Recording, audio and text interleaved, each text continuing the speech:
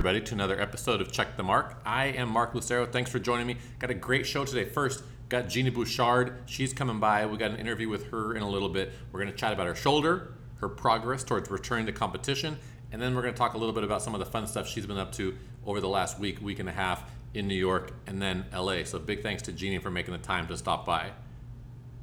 In terms of tennis, we are starting the US Open Series for the men. Women, waiting another week. The women are going to kick off with two events, one in San Jose, one in DC. Like I said, the men are starting in Atlanta, in Hotlanta.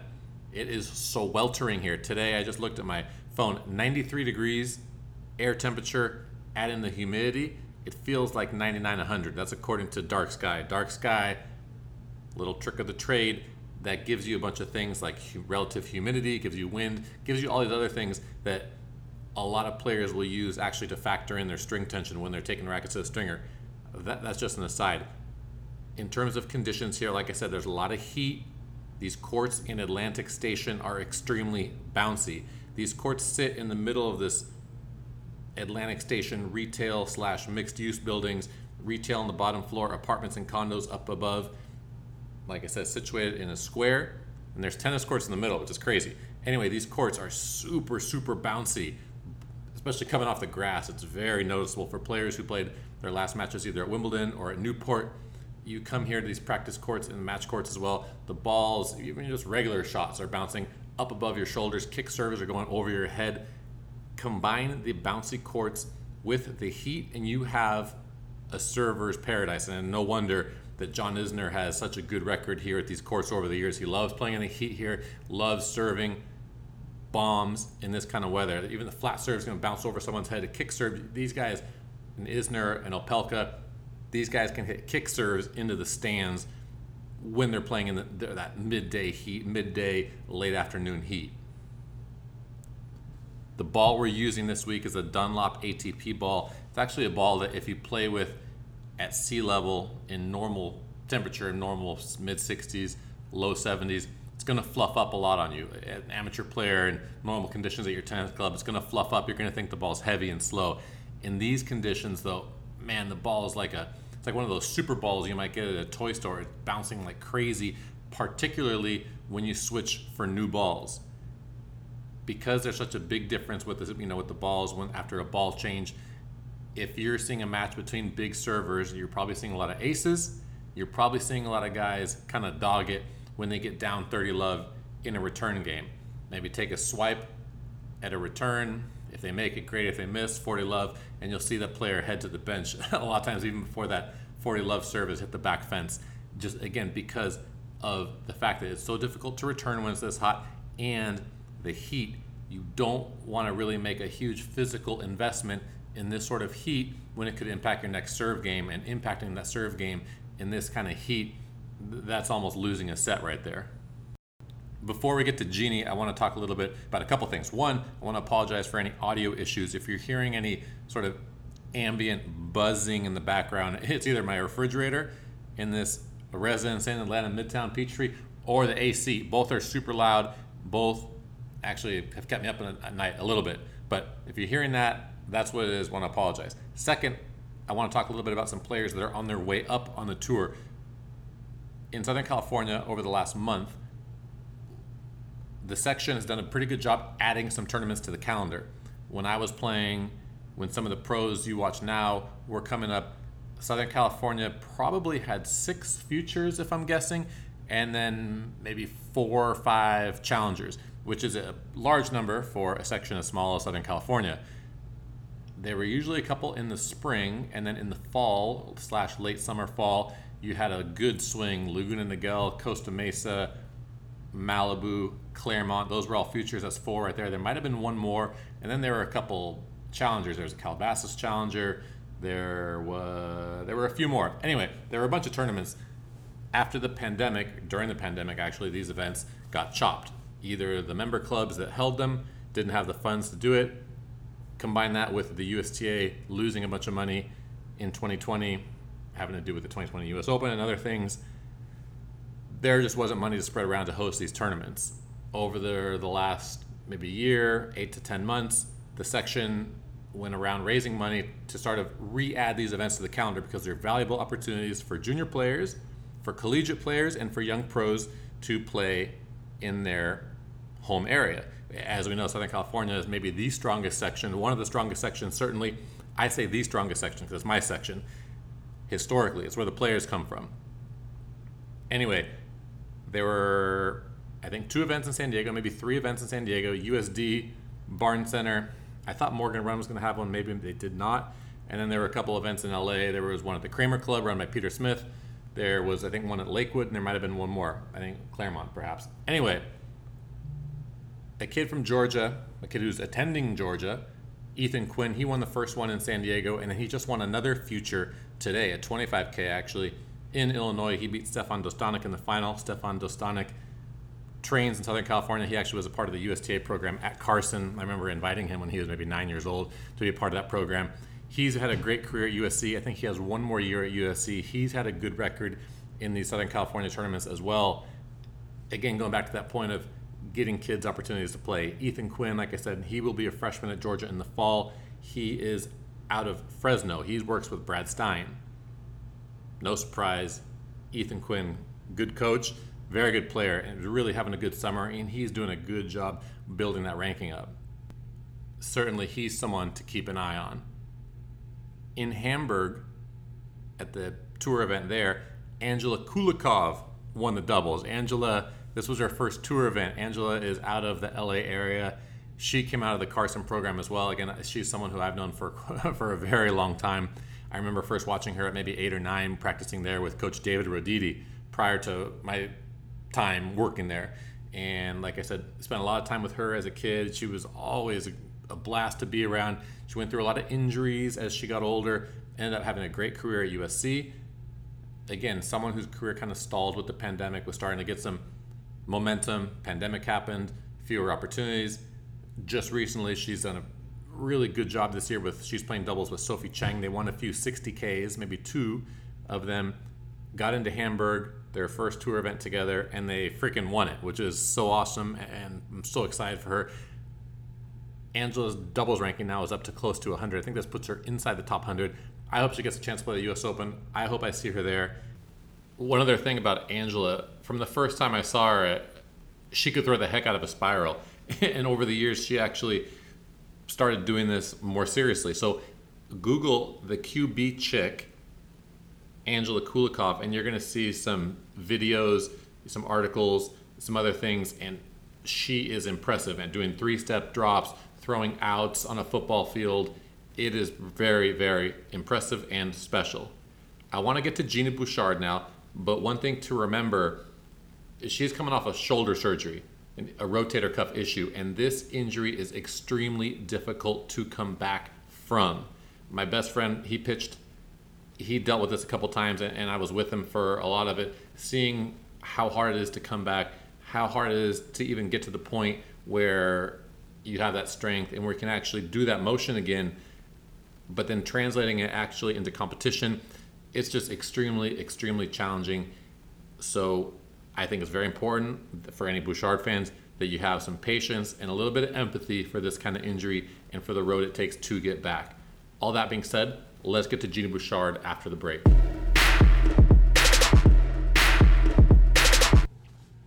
All right, I want to welcome back to Check the Mark, Gina Bouchard. Jeannie, welcome. Thank you for having me again, Mark. So, Jeannie, let's just cut to the chase. You're working your way back after shoulder surgery. I know shoulders take a while. You just give us a quick update on how you're doing, how things are coming along. Yeah, it's definitely been a long process, and that's what they did tell me when I had the surgery. It would take, at least like a year to get back, and we're kind of at that mark right now. So it's just a lot of patience that's needed. I'm doing a lot of rehab and seeing different specialists to make sure I'm kind of covering everything. And I just can't wait to be back, because honestly, the biggest thing is when I do get on the court to hit, I realize how much I love it, and I'm completely obsessed with playing tennis, and that I have to absolutely get back. That's so good to hear, Jeannie. Honestly, I want to see you out there pain-free doing what you want to do and playing matches. Gosh, thank you. I know. I can't wait. I'm counting down the days. Well, Obviously you have a huge presence on social media, and I saw last week or the week before that, whenever it was, you were up at HSS. I'm assuming you were there just to kind of, get a checkup and see how things are going. And while you were there, Yeah. you held the second annual Genie Pizza meetup. How'd this come apart? Was it planned? Was it spontaneous? Give us the lowdown. It was totally not planned, as is most things in my life are. Just like the first one last year, my agent literally thought of the idea a couple hours before we ended up doing it last year. So I put it on my story with like giving people 2 hours notice. And then I was just in New York for a little while, yes, doing some meetings and with the doctor and PT where I did my actual surgery at HSS in New York. And I actually wasn't even planning on staying in New York till the end of the weekend. And then once I texted my agent and I said, hey, why don't we do another pizza thing? Because you know what actually made it happen? You know how your phone gives you those like 1 year ago on this day, like Yes. memories? That's what I got. I saw like all these pictures in my phone from exactly a year ago because we did it like July 12th in 2021. I saw that. I was like, no way. And then I ended up staying in New York a few more days. So I texted my agent. I said, come on, we got to do the second annual version here. So after the first time, which was very successful, what did you want to do different? What did you want to do the same? You had that experience of having done it again. What were the differences the second time around? Bigger crowd, same size crowd, working with the pizza joint? What were the updates? So the updates were we were going to let people know a little bit more in advance because we understand people do have lives and to not just give them a 2-hour notice. So we said we would do it Sunday night, and Chris, my agent, was like, hey, let's let them know like Saturday at least, like midday or something. So I started putting stuff on my stories, and I tweeted on Saturday to give people like a full day's notice.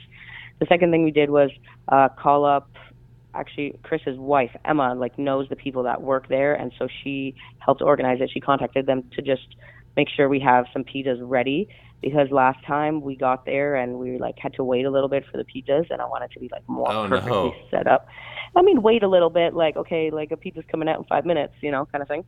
But now we were like, hey, we want them a stack of pizzas. So we like pre-ordered 5, which was way too little anyway.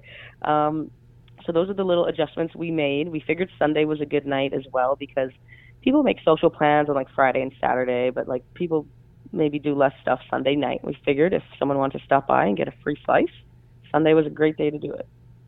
Yeah, so how many people did you get? And did you get any randoms that like drove for hours to get there? Yes, well, so we definitely got way more than last year. It was so nice to see so many people there. We ended up going through like 13 boxes of pizzas. I'd say, I mean, I don't even know how to put a number on it. Some people come and go and then new people arrive throughout the meetup, but like over 50, I don't know, maybe like between 50 and 100 people at some point in time came by. So it was so fun. It was a bit, probably too much just because we're like on the sidewalk and like it's a little tough to like meet people, take pictures, get pizzas, like a lot of people in a small space. But I loved it so much. And I mean, someone told me they drove from Boston. A couple people like were from out of town a little bit. And, that's what happens when you give them more time. So it was great. It's a cool thing to do for your fans and for the people that support you because it's so rare, I guess, in the world these days. People see you on social or people see you, on the match court, but to interact on a human level, I think it's just a really special thing. Thank you. Yeah, and I love keeping it so, I don't know, like low-key, normal. It's not like some big organic, fancy meetup with like I mean, I maybe shouldn't even say this, but like I didn't even have like security there or anything, which in hindsight, I'm like, maybe like I should just have someone in case. But like, I mean, I had my agent and a couple of friends showed up. I actually forced some friends to show up. I was like, guys, if nobody shows up, like pretend to be my fans. Like I brought like 7 of them and I was like, okay, at least we have 7 people plus my agent and his wife were at 9. Like worst case, we got like a couple of people here. We're good. But yeah, I just like, I don't know, like I'm obviously I'm a normal person and I feel like sometimes celebrities like don't act normal, and it's nice for like fans to realize that we're all the same and we can just do hangout sessions like your average citizen would. So I just like keeping it as normal and human and chill as possible. So speaking of being normal, you were just in LA for the ESPYs, ESPN's annual athletic awards show. Yes. Was there anyone there, any team, athlete, or other celebrity that you got really pumped or geeked out to see? Well, it was my first time attending the ESPYs, first of all, so I was very excited. I don't know why I've never gone in the past. I'm always like, no, I have to train. I have to train. I can't take one day to go to the ESPYs, but you can, and I could have, but here we are. So I finally went, and because I was invited, first of all, to be part of their Title IX ceremony, which was really, really cool. We got to go up on stage, all the female athletes, and just celebrate the 50th anniversary of Title IX. So it was cool to not only attend, but actually be like a part of the ceremonies. We had to go a couple hours early, like do all these rehearsals. It was a very big, powerful, emotional moment. I saw BJK there. I was like, hey, what's going on? I usually only see her at like tennis tournaments. And I didn't really geek out. Like, I wouldn't say I'm kind of like a super fan of anything. I thought Steph Curry did a good job hosting, and then obviously, seeing the athletes accept their awards on stage. Hang out in the green room backstage was actually the most fun part, because then you can actually like mingle and meet some of the other athletes and chat with them and have a drink with them. So that was where me and some of my friends, we like wanted to hang out a little bit. It was more in the back. That's fair enough. So Jeannie, I know you're busy. I'm gonna let you go. Last question: New York or LA? Which one's better? Who is number one? You know what? The center of the universe? That is so funny. You just asked me this, because I just spent a little bit of time in New York, and I absolutely love the city there. And then I was talking to my friend, and I was like, wait, I came to LA, and I was like, LA is also a great place. I was like, these are like two of the best like cities. There's just so much to do. There's always people that around, and like friends that live there or friends just passing through. That's what I love so much about New York. I think I'm more of an East Coast person at heart, being from Montreal and having, spent more time in New York and all on the East Coast. So I think New York for me is number one. But LA is the number two because, again, a great city, so much to do. Cool. Fair enough. Jeannie, thanks for coming on Check the Mark. I wish you truly the best of luck as you continue your comeback, and I look forward to seeing you on the match court sooner rather than later. Thank you so much. Yeah, I'll hopefully see you on tour very soon. Thanks to Jeannie for taking the time to chat with me. I can't help but notice and reflect on the one moment she talked about from the ESPYs that she really appreciated, which was that Title IX celebration, or rather the commemoration of 50 years of Title IX and the progress that's been made. So cool to have so many unique athletes up there across the wide spectrum of sports: snowboarding, soccer, gymnastics, obviously tennis, Billie Jean King. See people like Megan Rapinoe up there, Ali Reisman, Chloe Kim, and many more. And not just the celebration of the 50 years, but the push for more. That the reminder that the work isn't done, that there is still a long way to go. And this is something that we hear a lot. Playing fields not being up to the same standards, obviously compensation, media contracts, all these sorts of things. As the father of a daughter, that I think about, my daughter turns 2 in September. She'll be going to college. Will her college team get uniforms or equipment or travel the same way? Will they travel by charter if the men's team travels like charter for whatever sport it could be? Will they... there are probably issues I can't even think about, but I want things to be better for her than they are now. And there are athletes now who are working to make a difference in the same way that the athletes back in the day were. Billie Jean King and her original Virginia Slims crew did work. The work's been continued through the years. I think of Venus Williams and the stuff she's done behind the scenes. I think of Nicole Gibbs, who was never afraid to speak up. I think of someone like Coco Gauff, who always steps forward when there's a social issue that needs to be spoken about. Someone who voices opinions that the people that don't have that platform aren't able to. So that, to me, from Jeannie, that's what stands out from that conversation, which is really, really special. Going to circle it back to the tennis. A lot of action this week in Atlanta. There's still some action in Europe. All the clay dogs are playing over there. For those of you that like the clay court tennis, I think we need to get rid of those clay tournaments. Maybe you can make 250s, maybe make challengers over there, but there shouldn't be any clay 500s. This is the lead into the U.S. Open. All the action needs to be on hard courts here in North America. That's where I'm going to focus. That's where you should too. There are going to be a lot of storylines happening this summer, this hard court summer. The Russians going to be back in action on both tours. Daniil Medvedev is making a move. He didn't play Wimbledon. On the women's side, obviously a number of Russians and Belarusians, Vika Azarenka and more. Novak Djokovic, unable to play the U.S. Open, unable to get into the United States. Can he get into Canada? I'm not sure. What's he going to play this summer? What's he going to play this fall, for that matter? A lot of stuff to pay attention to. All the young Americans. Who's making a move? Taylor Fritz. Is he going to make a move? John Isner. Does he have one more run in his bag? On the women's side, Jessie Pegula, quietly inside the top 10. Can she take the next step? Really a lot of stuff happening in Coco Gauff, even more quietly at a career high ranking. So tune in wherever you get your tennis. Subscribe, rate, and review to Check the Mark. I'm Mark Lucero. That's it for this time. Hit me up on social, at Mark Lucero on Twitter, at Mark Lucero on the Instagram. Tell a friend to check out my show. Catch you later. I am out.